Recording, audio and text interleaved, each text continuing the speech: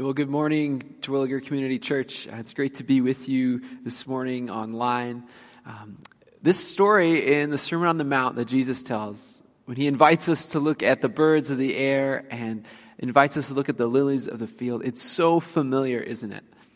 And we've already heard it in the Kids Spotlight, and we already just had it read to us. And I want to continue immersing ourselves in this story by reading it again for us from the Jesus Storybook Bible. Now, if you have young kids in your home, you probably have this Bible kicking around, especially if you're part of TCC. I know lots of these float around, but Sally Lloyd-Jones, who authored this, just does such a great job with this story. So I'll have the pictures on the screen, and I just want to invite you to hear this story one more time, hear this portion of Scripture one more time read from the Jesus Storybook Bible. So let's jump into it. She calls it The Singer. So wherever Jesus went, lots of people went too. They loved being near him. Old people, young people, all kinds of people came to see Jesus. Sick people, well people, happy people, sad people, and worried people. Lots of them, worrying about lots of things. What if we don't have enough food or clothes? Or suppose we run out of money? What if there isn't enough and everything goes wrong and we won't be all right? What then? When Jesus saw the people, his heart was filled with love for them. They were like a little flock of sheep that didn't have a shepherd to take care of them. So Jesus sat them down and he talked to them. The people sat quietly on the grassy mountainside and listened. From where they sat, they could see the blue lake glittering below them and little fishing boats coming in from a night's catch. The spring air was fresh and clear. See those birds over there? Jesus said. Everyone looked. Little sparrows were pecking at seeds along the stony path. Where do they get their food? Perhaps they have pantries all stocked up, cabinets full of food. Everyone laughed. Who's ever seen a bird with a bag of groceries? No, Jesus said. They don't need to worry about that because God knows what they need and he feeds them. And what about these wildflowers? Everyone looked. All around them the flowers were growing. Anemones, daisies, pure white lilies. Where do they get their lovely clothes? Do they make them? Or do they go to work every day so they can buy them? Do they have closets full of clothes? Everyone laughed again. Who has ever seen a flower putting on a dress? No, Jesus said. They don't need to worry about that because God clothes them in royal robes of splendor. Not even a king is that well dressed. They had never met a king, but as they gazed out over the lake, glittering and sparkling below them, the hillsides dressed in reds, purples, and golds, they felt a great burden lift from their hearts. They could not imagine anything more beautiful. Little flock, Jesus said, you are more important than the birds, more important than the flowers. The birds and the flowers don't sit and worry about things. And God doesn't want his children to worry either. God loves to look after the birds and the flowers, and he loves to look after you. Jesus knew that God would always love and watch over the world he had made, everything in it. Birds, flowers, trees, animals, everything, and most of all, his children. Even though people had forgotten, the birds and the flowers hadn't forgotten. They still knew their song. It was the song all of God's creation had sung to him from the very beginning. It was the song people's hearts were made to sing. God made us. God loves us. He is very pleased with us. It is why Jesus had come into the world, to sing them that wonderful song, to sing it not only with his voice, but with his whole life, so that God's children could remember it and join in and sing it too. Wow, what a great telling of this portion of Scripture. And what a simple message, right? It's so simple. Don't worry. And as Sally Lloyd-Jones unpacks that for us, it's like, yeah, don't worry. But as I think about that simple message, I wonder to myself, why is it so hard for me to not worry? You know, it's very convicting this week because as I'm preparing a message titled, Do Not Worry, I find myself worrying. This is going to sound ridiculous, but this is my personality. With the cold snap coming, I was thinking I should probably plug in my car. Now, Jolene and I have a new vehicle that we got back in April or something like that. And so we've never plugged it in before. And so I start worrying. I'm like, does this car actually have a block heater? And so I open up the hood and I can't find the block heater. I'm looking everywhere for the cable to plug in the car. I cannot find it. I'm worrying. And then I find it. It's like, yes, okay. So I pull it out and I'm like, well, does this thing work? And I start worrying about whether or not this thing's going to work. And I plug it in and I'm like, okay, I think it's working. And I was like, well, is this the block heater? Is this a cable for something else? And I start thinking about that. And as I'm leaving my garage, I'm like, what if it starts a fire? What if my car explodes in my garage during the middle of the night? And I'm just worrying. And I'm like, what's with this, And this is my personality. I tend to worry. And as silly as maybe an example about a car is, I can think back to this past week and many conversations Jolene and I have had about COVID-19. We worry about how long this pandemic is going to last. We worry about how we should be interacting with our families and friends in this time. We find ourselves worrying about our mental health and the mental health of our 2-year-old daughter who's going through this pandemic and all of this stuff. And it's so easy to worry. So as I reflect on Jesus' words, it's like, well, yeah, Jesus, like, I know I'm not supposed to worry, but I do. I don't know about you, whether it's the global pandemic, the economy, whether it's your own health, it's so easy to worry. Or maybe you're less worried about yourself and you think to your children or your grandchildren or your good friends, and maybe you worry about them and you kind of live under this refrain of, will I be okay? Will we be okay? Will they be okay? Will the world be okay? And it's so easy to worry. Well, this word worry in our passage in the NIV and NLT, it comes to us translated worry. The English Standard Version, which I'll be reading from this morning, is translating it anxiety. The King James Version translated, do not take one thought. Don't consider something too much. Eugene Peterson in the Message translates it fussing. I thought it was kind of funny. Don't fuss. So whether it's worry, anxiety, or fussing, Jesus is saying, don't. But I find that really hard. I don't know about you. This past week I was playing with my 2-year-old daughter in our basement, and she's playing with fake food and, plastic food, which she's making cake, she's making lunch, she's feeding me and bringing me coffee, and it's wonderful. And I look at her, and not for 1 second does she wonder whether or not there'll be real food for her at supper time. Not for 1 second. And I watch her run around the house in her blue princess dress and laughing and jumping on the couch, and there's not a care in the world. And I look at her and it's like, come on, Libby, don't you know that there's a global pandemic going on? Don't you know that the economy is not doing well? Don't you know that there's lots to worry about? Of course, I don't say these things to my daughter. But I look at her and she knows nothing of worry. Why is that? Well, I wonder if for my daughter, she knows nothing of worry because she completely and fully trusts her mom and dad. She trusts us to feed her. She trusts us to take care of her. She trusts us to keep her safe. She knows nothing of worry. So when I turn my attention to Matthew chapter 6 this morning, I believe that Jesus is inviting you and I to have the perspective of a 2-year-old. The perspective of a child who looks up at their father and for not 1 second wonders or doubts whether or not they'll be taken care of. That's what Jesus is calling us to here. And so while I believe that none of us have a problem understanding this instruction, we might have trouble living it out. And I want to say first that this is not about happy, clappy Christianity. This isn't about, well, I'm a Christian, I'm not allowed to be worried, so everything's great, just put on a smile. That's not at all what Jesus is calling us to. Jesus is not calling us to a posture of just pushing back and ignoring our worry, but rather he's inviting us to see that worry itself is a practice. It's something we engage in.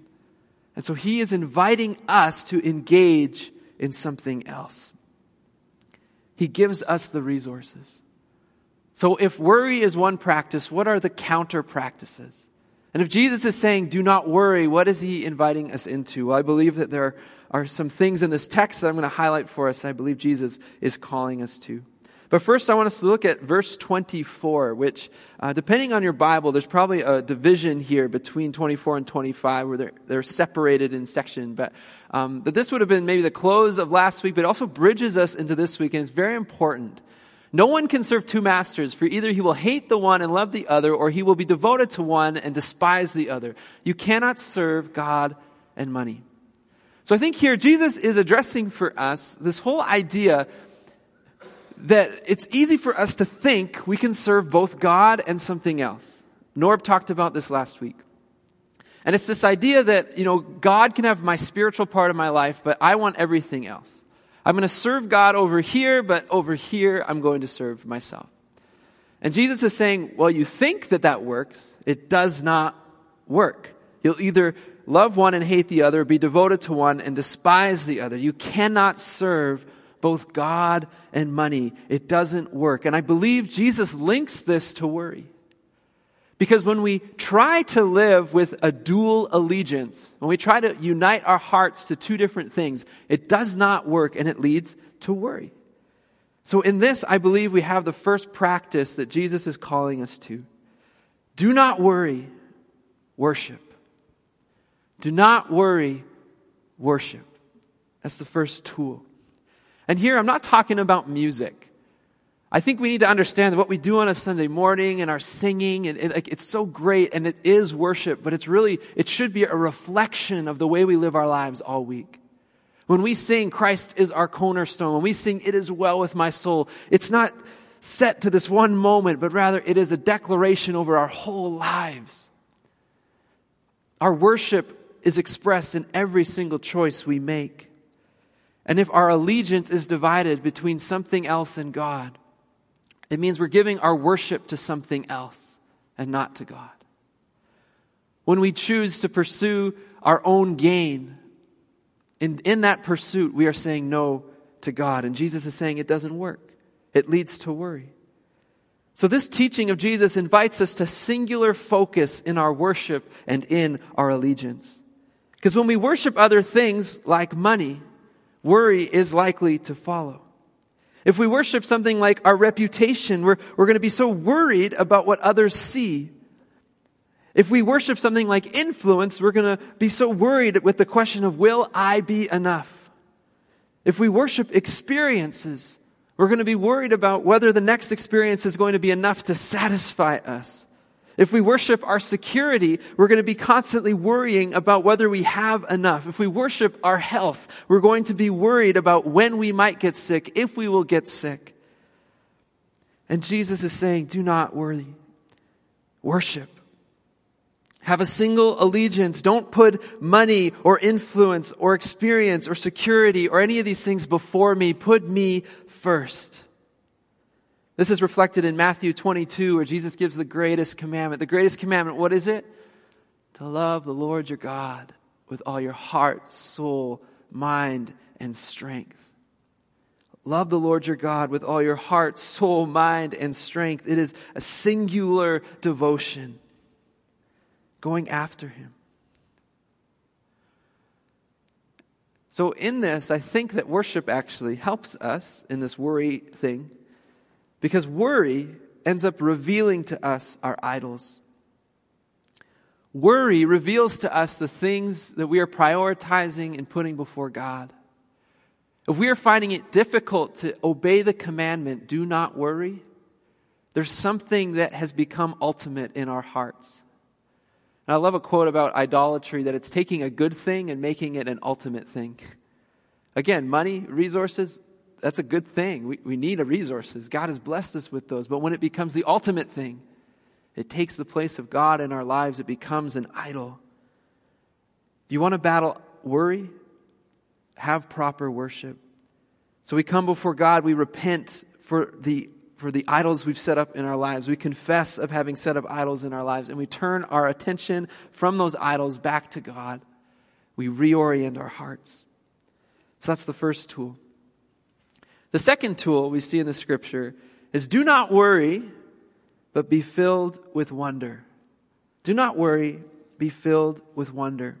So Jesus jumps into his teaching and he asks this rhetorical question, is not life more than food?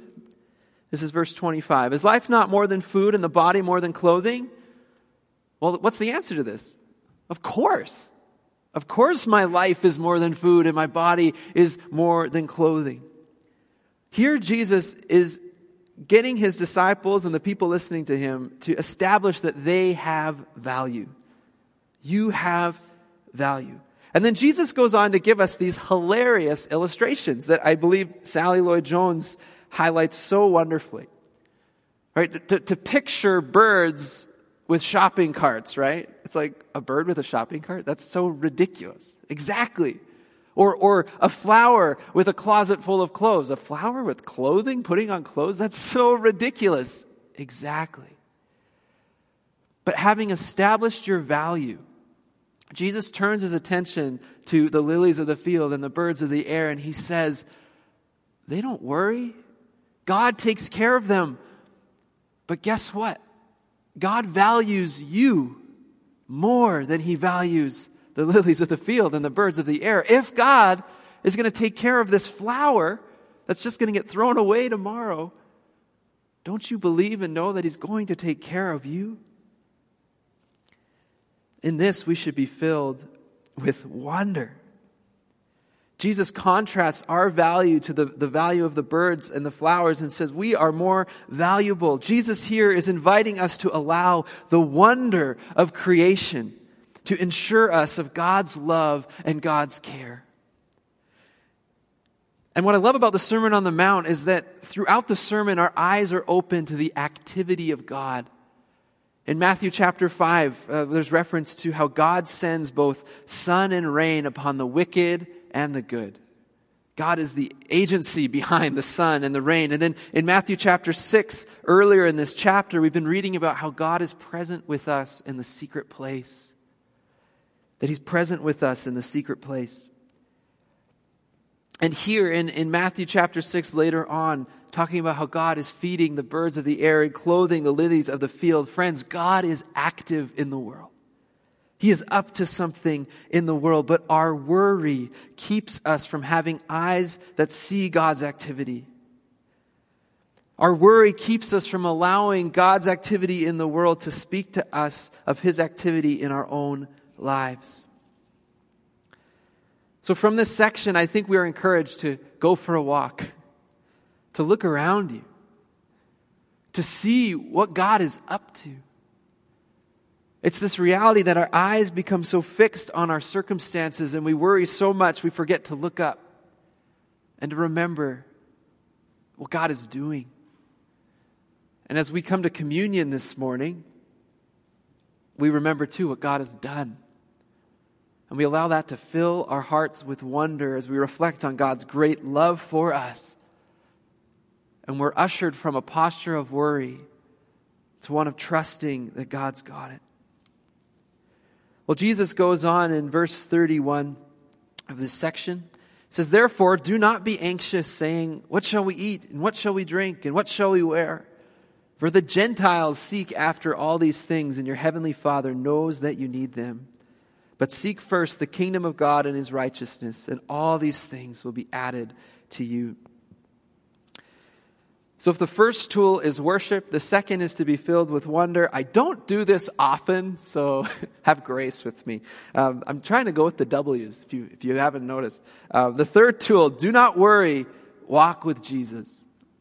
Do not worry, walk with Jesus. In this section, Jesus is contrasting his disciples to those who are not his disciples. If you're reading in the NIV, it doesn't say Gentiles, it says pagans. So for our context, think Christian and non-Christian. If we were to directly maybe translate this.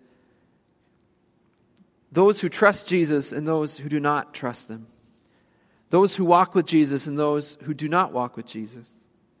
And those who do not walk with Jesus, what do? Well, they walk around asking questions. They worry. What will we eat? What will we drink? When will this pandemic end? When will our government get their act together? When will this happen? When will that happen? When will I have enough? Will I ever have enough? Jesus looks at the Gentiles, or the pagans as he's calling them, those who don't know God, and he's saying what is characteristic of them is to run around and worry and wonder whether or not they'll ever have enough. But friends, as disciples of Jesus, living not overcome by concern should be a distinguishing attribute. Living not overcome by concern should be a distinguishing attribute for us who are followers of Jesus, as our proper worship, as our sense of wonder continually propel us towards a perspective that overcomes our worry, that overcomes our anxiety, that overcomes our fussing. And this is what Jesus is getting at when he instructs us to seek first his kingdom and his righteousness. Here he's not telling us to go looking for his kingdom or his righteousness. Remember, Jesus shows up on the scene and he declares, the kingdom of God is here. It's here. He invites us to make that kingdom, the teaching of God's word, to make it the center of our daily priority. To look in God's word to discover all that is good and beautiful and right and take that into the world around us. To make the furtherance of God's heart of love for humanity to be our priority and our ambition, and to bring that into whatever context that he has us working in. As we seek first his kingdom and his righteousness, it centers all of our perspectives. And when we do this, we actually become a witness and a light to the Gentiles, to the pagans, to those who do not know Jesus. Some of you wonder how you're supposed to have a witness in this world. How am I supposed to share my faith with those around me? Allow your life to be characteristic of someone who does not worry. There's someone in our church, I asked if I could share his story this morning, who very recently, this past year, has been incredibly, incredibly difficult. Due to the pandemic, he suffered job loss. And then in this last year as well, his wife has left him. They're going through a separation. And because of that, there's been a lot more financial outfall in his life. And the church, we've been blessed to walk beside him through this time and all of that. But if you asked him how he was doing, what would he say? It sucks. This is tough. No. If you ask him how he's doing, he'll tell you he's doing well. Which will kind of boggle your mind, right? And this individual has every reason to be distressed, every reason to be anxious, every reason to worry, every reason to fuss. But that's not his disposition. And what's resulted in this, in the way that he's handled himself in this season, is someone he knows from work has said to him, hey, he's like, my life's falling apart. This pandemic's been really hard. And I look at your life, and I'm watching your life fall apart, but you're doing well. Me, I'm not doing so well. How are you doing so well in the midst of your situation? And this guy from our church has had the opportunity to sit down with this other individual and share the gospel of Jesus Christ with him. To share with him about his life of worship and wonder. To share with him about his life of walking with Jesus. And it becomes a witness to the world around him. It's amazing. But friends, that is the hope that we have as Christians. That is the peace that we have as Christians that passes all understanding, where we don't choose the practice of worry. Rather, we choose worship, wonder, to walk with Jesus in the midst of it. And suddenly our lives are not characteristic of worry. It's rather characteristic of someone who is not overcome by worry.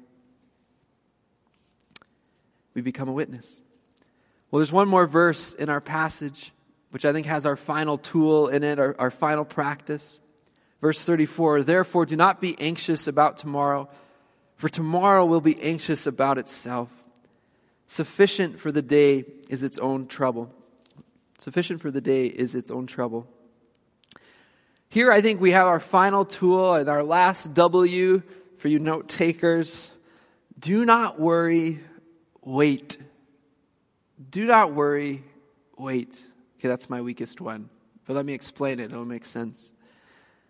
Do not worry, wait. A favorite quote of mine is, speculation is a thankless sport.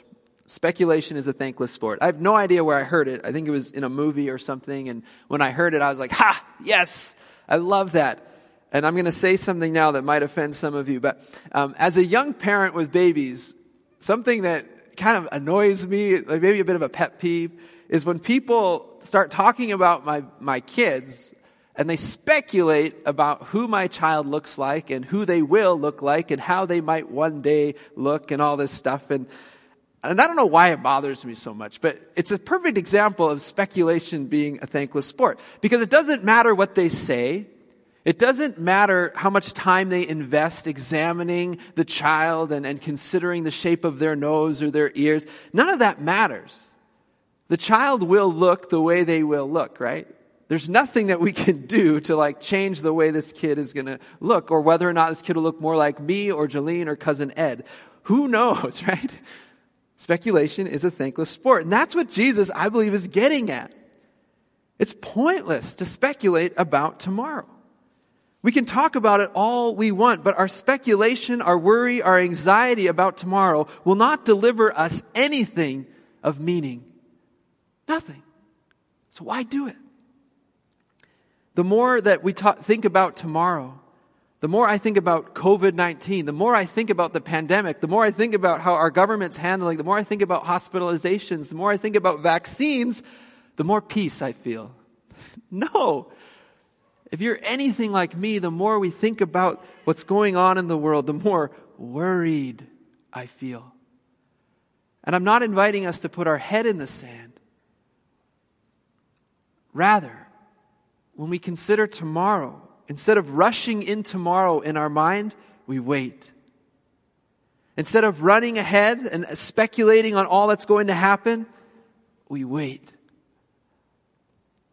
And as we wait, we battle worry. James chapter 4, verse 13 talks about this. Come now, you who say, today or tomorrow we will go into such and such a town and spend a year there and trade and make a profit. Come now, those who say COVID-19 will be done in January of 2021. You do not know what tomorrow will bring. What is your life? For you are a mist that appears for a little time and then vanishes. How is that for perspective? Wow. We can't speculate on tomorrow. I think a good verse or application passage for us, something to dwell on, Psalm chapter 46. I read this for our Equip group on Monday night. Psalm 46 is a beautiful psalm where it's describing chaos in the world. It talks about mountains being thrown into the depths of the sea. It talks about the nations raging. And what does God invite his people to? Be still and know that I am God. Wait. I will be exalted among the nations. I will be exalted in the earth. When we look around the world, we just want to rush into solving every problem, figuring everything out, and grabbing our hands around it and trying to control it. God is saying, wait. Be still. Now, this does not result in everything working out the way that we think it should. Rather, it results in us seeing our situations, no matter what they are, from God's perspective. It helps us to experience fellowship with God and experience his peace and his joy, no matter the circumstance. It equips us to navigate otherwise worry-inducing experiences. The application to a tool of not worrying but waiting is disciplines of silence and solitude. Coming before God with our worry, our concerns, and submitting our tomorrow to God. It's, instead of researching all this stuff about COVID-19, it's coming before God and saying, God, I get nervous when I think about this pandemic. I get nervous when I think about my health. I get nervous when I think about my grandchildren or my children. Lord, help me to trust them with you.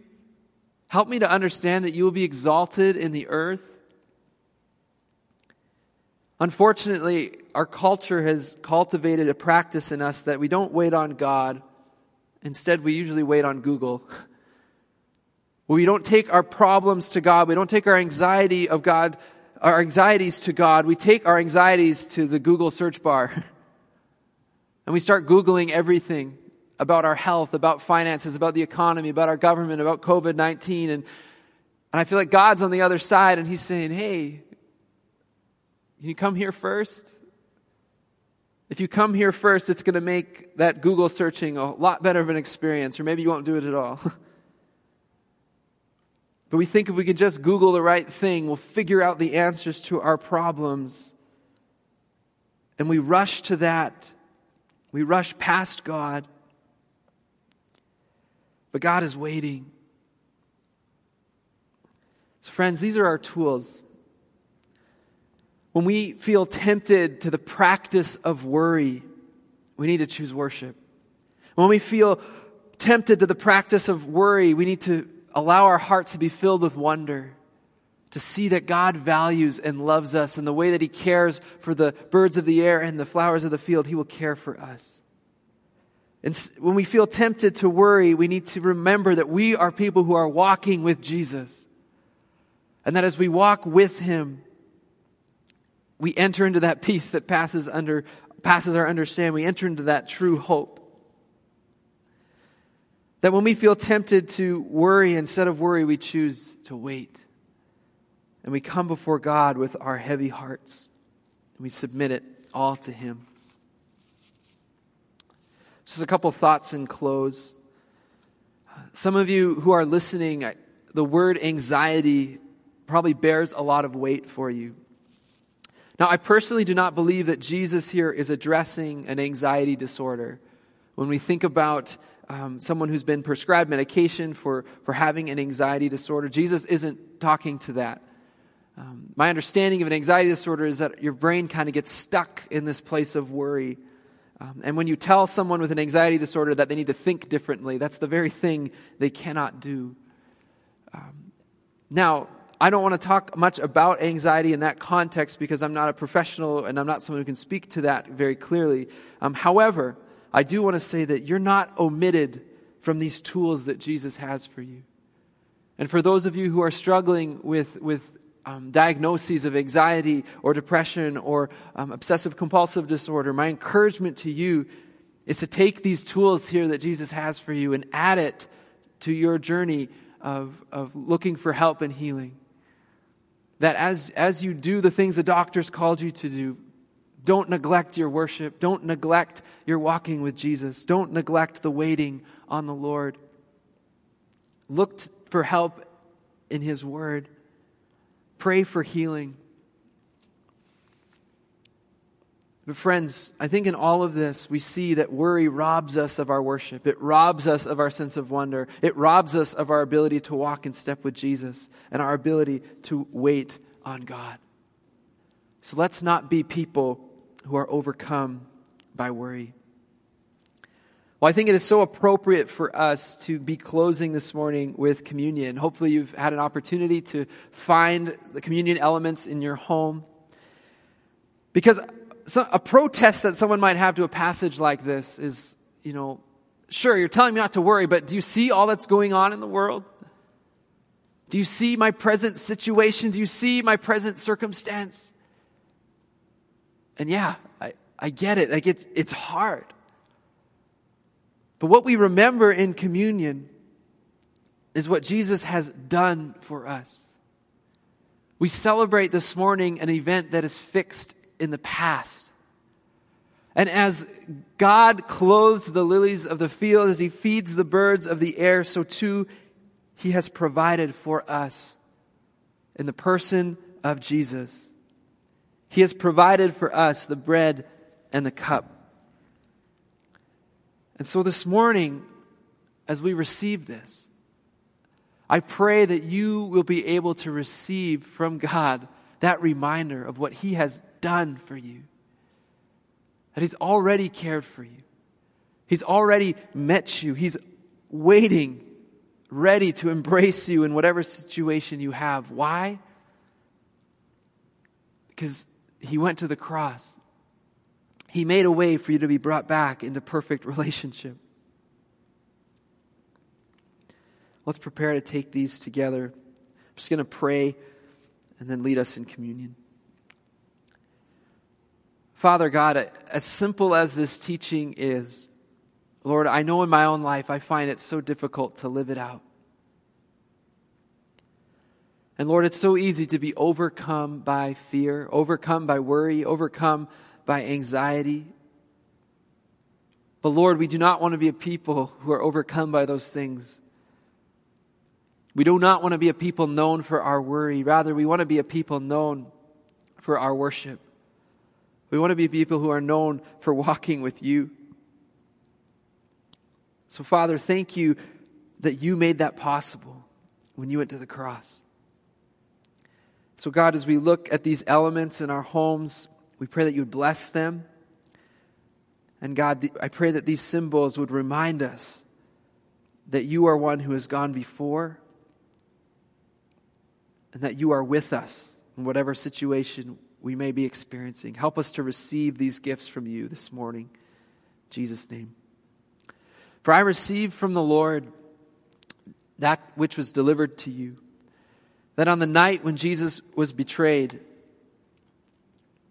He took the bread, and when He had given thanks, He broke it.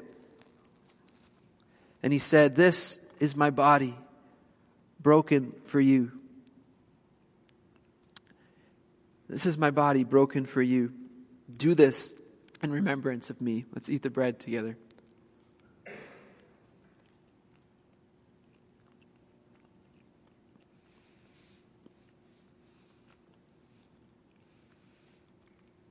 And in the same way also, He took the cup.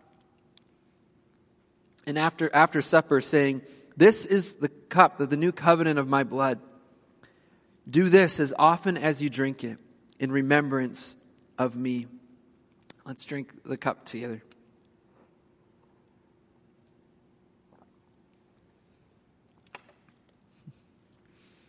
For as often as we eat this bread and drink this cup, you proclaim the Lord's death until He comes.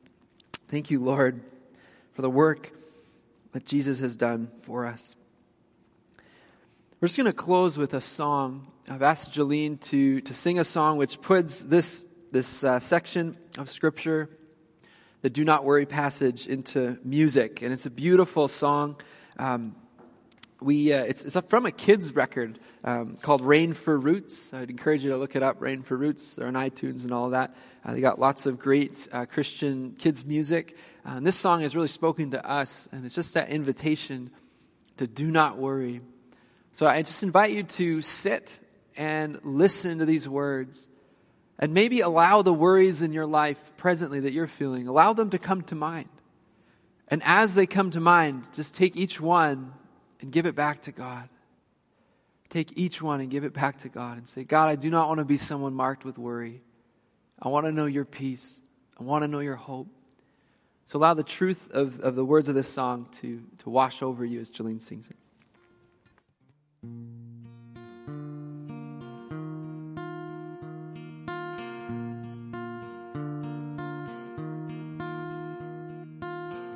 See the birds that are singing in the spring air. They're given everything they need. They don't worry where their next meal will come from. They don't worry about a thing.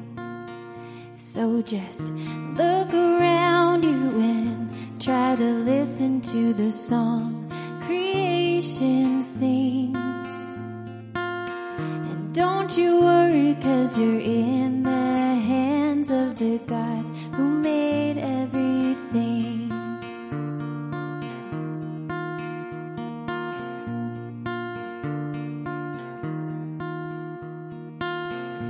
See the flowers in their colorful beauty. They're dressed better than a king. They don't worry about what they should wear, no. They don't worry about a thing.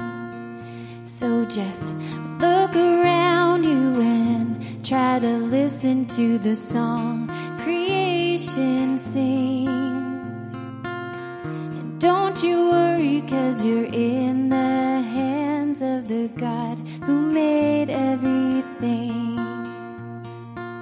Because you're not a bird and you're not a flower. You don't have petals or wings.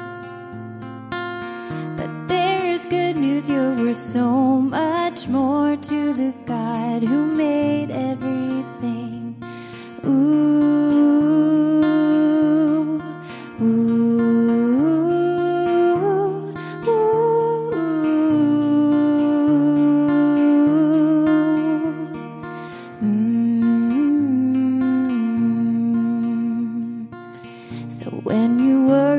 Today or tomorrow, and the storms that they might bring, try to remember that you're in the hands of the God who made everything.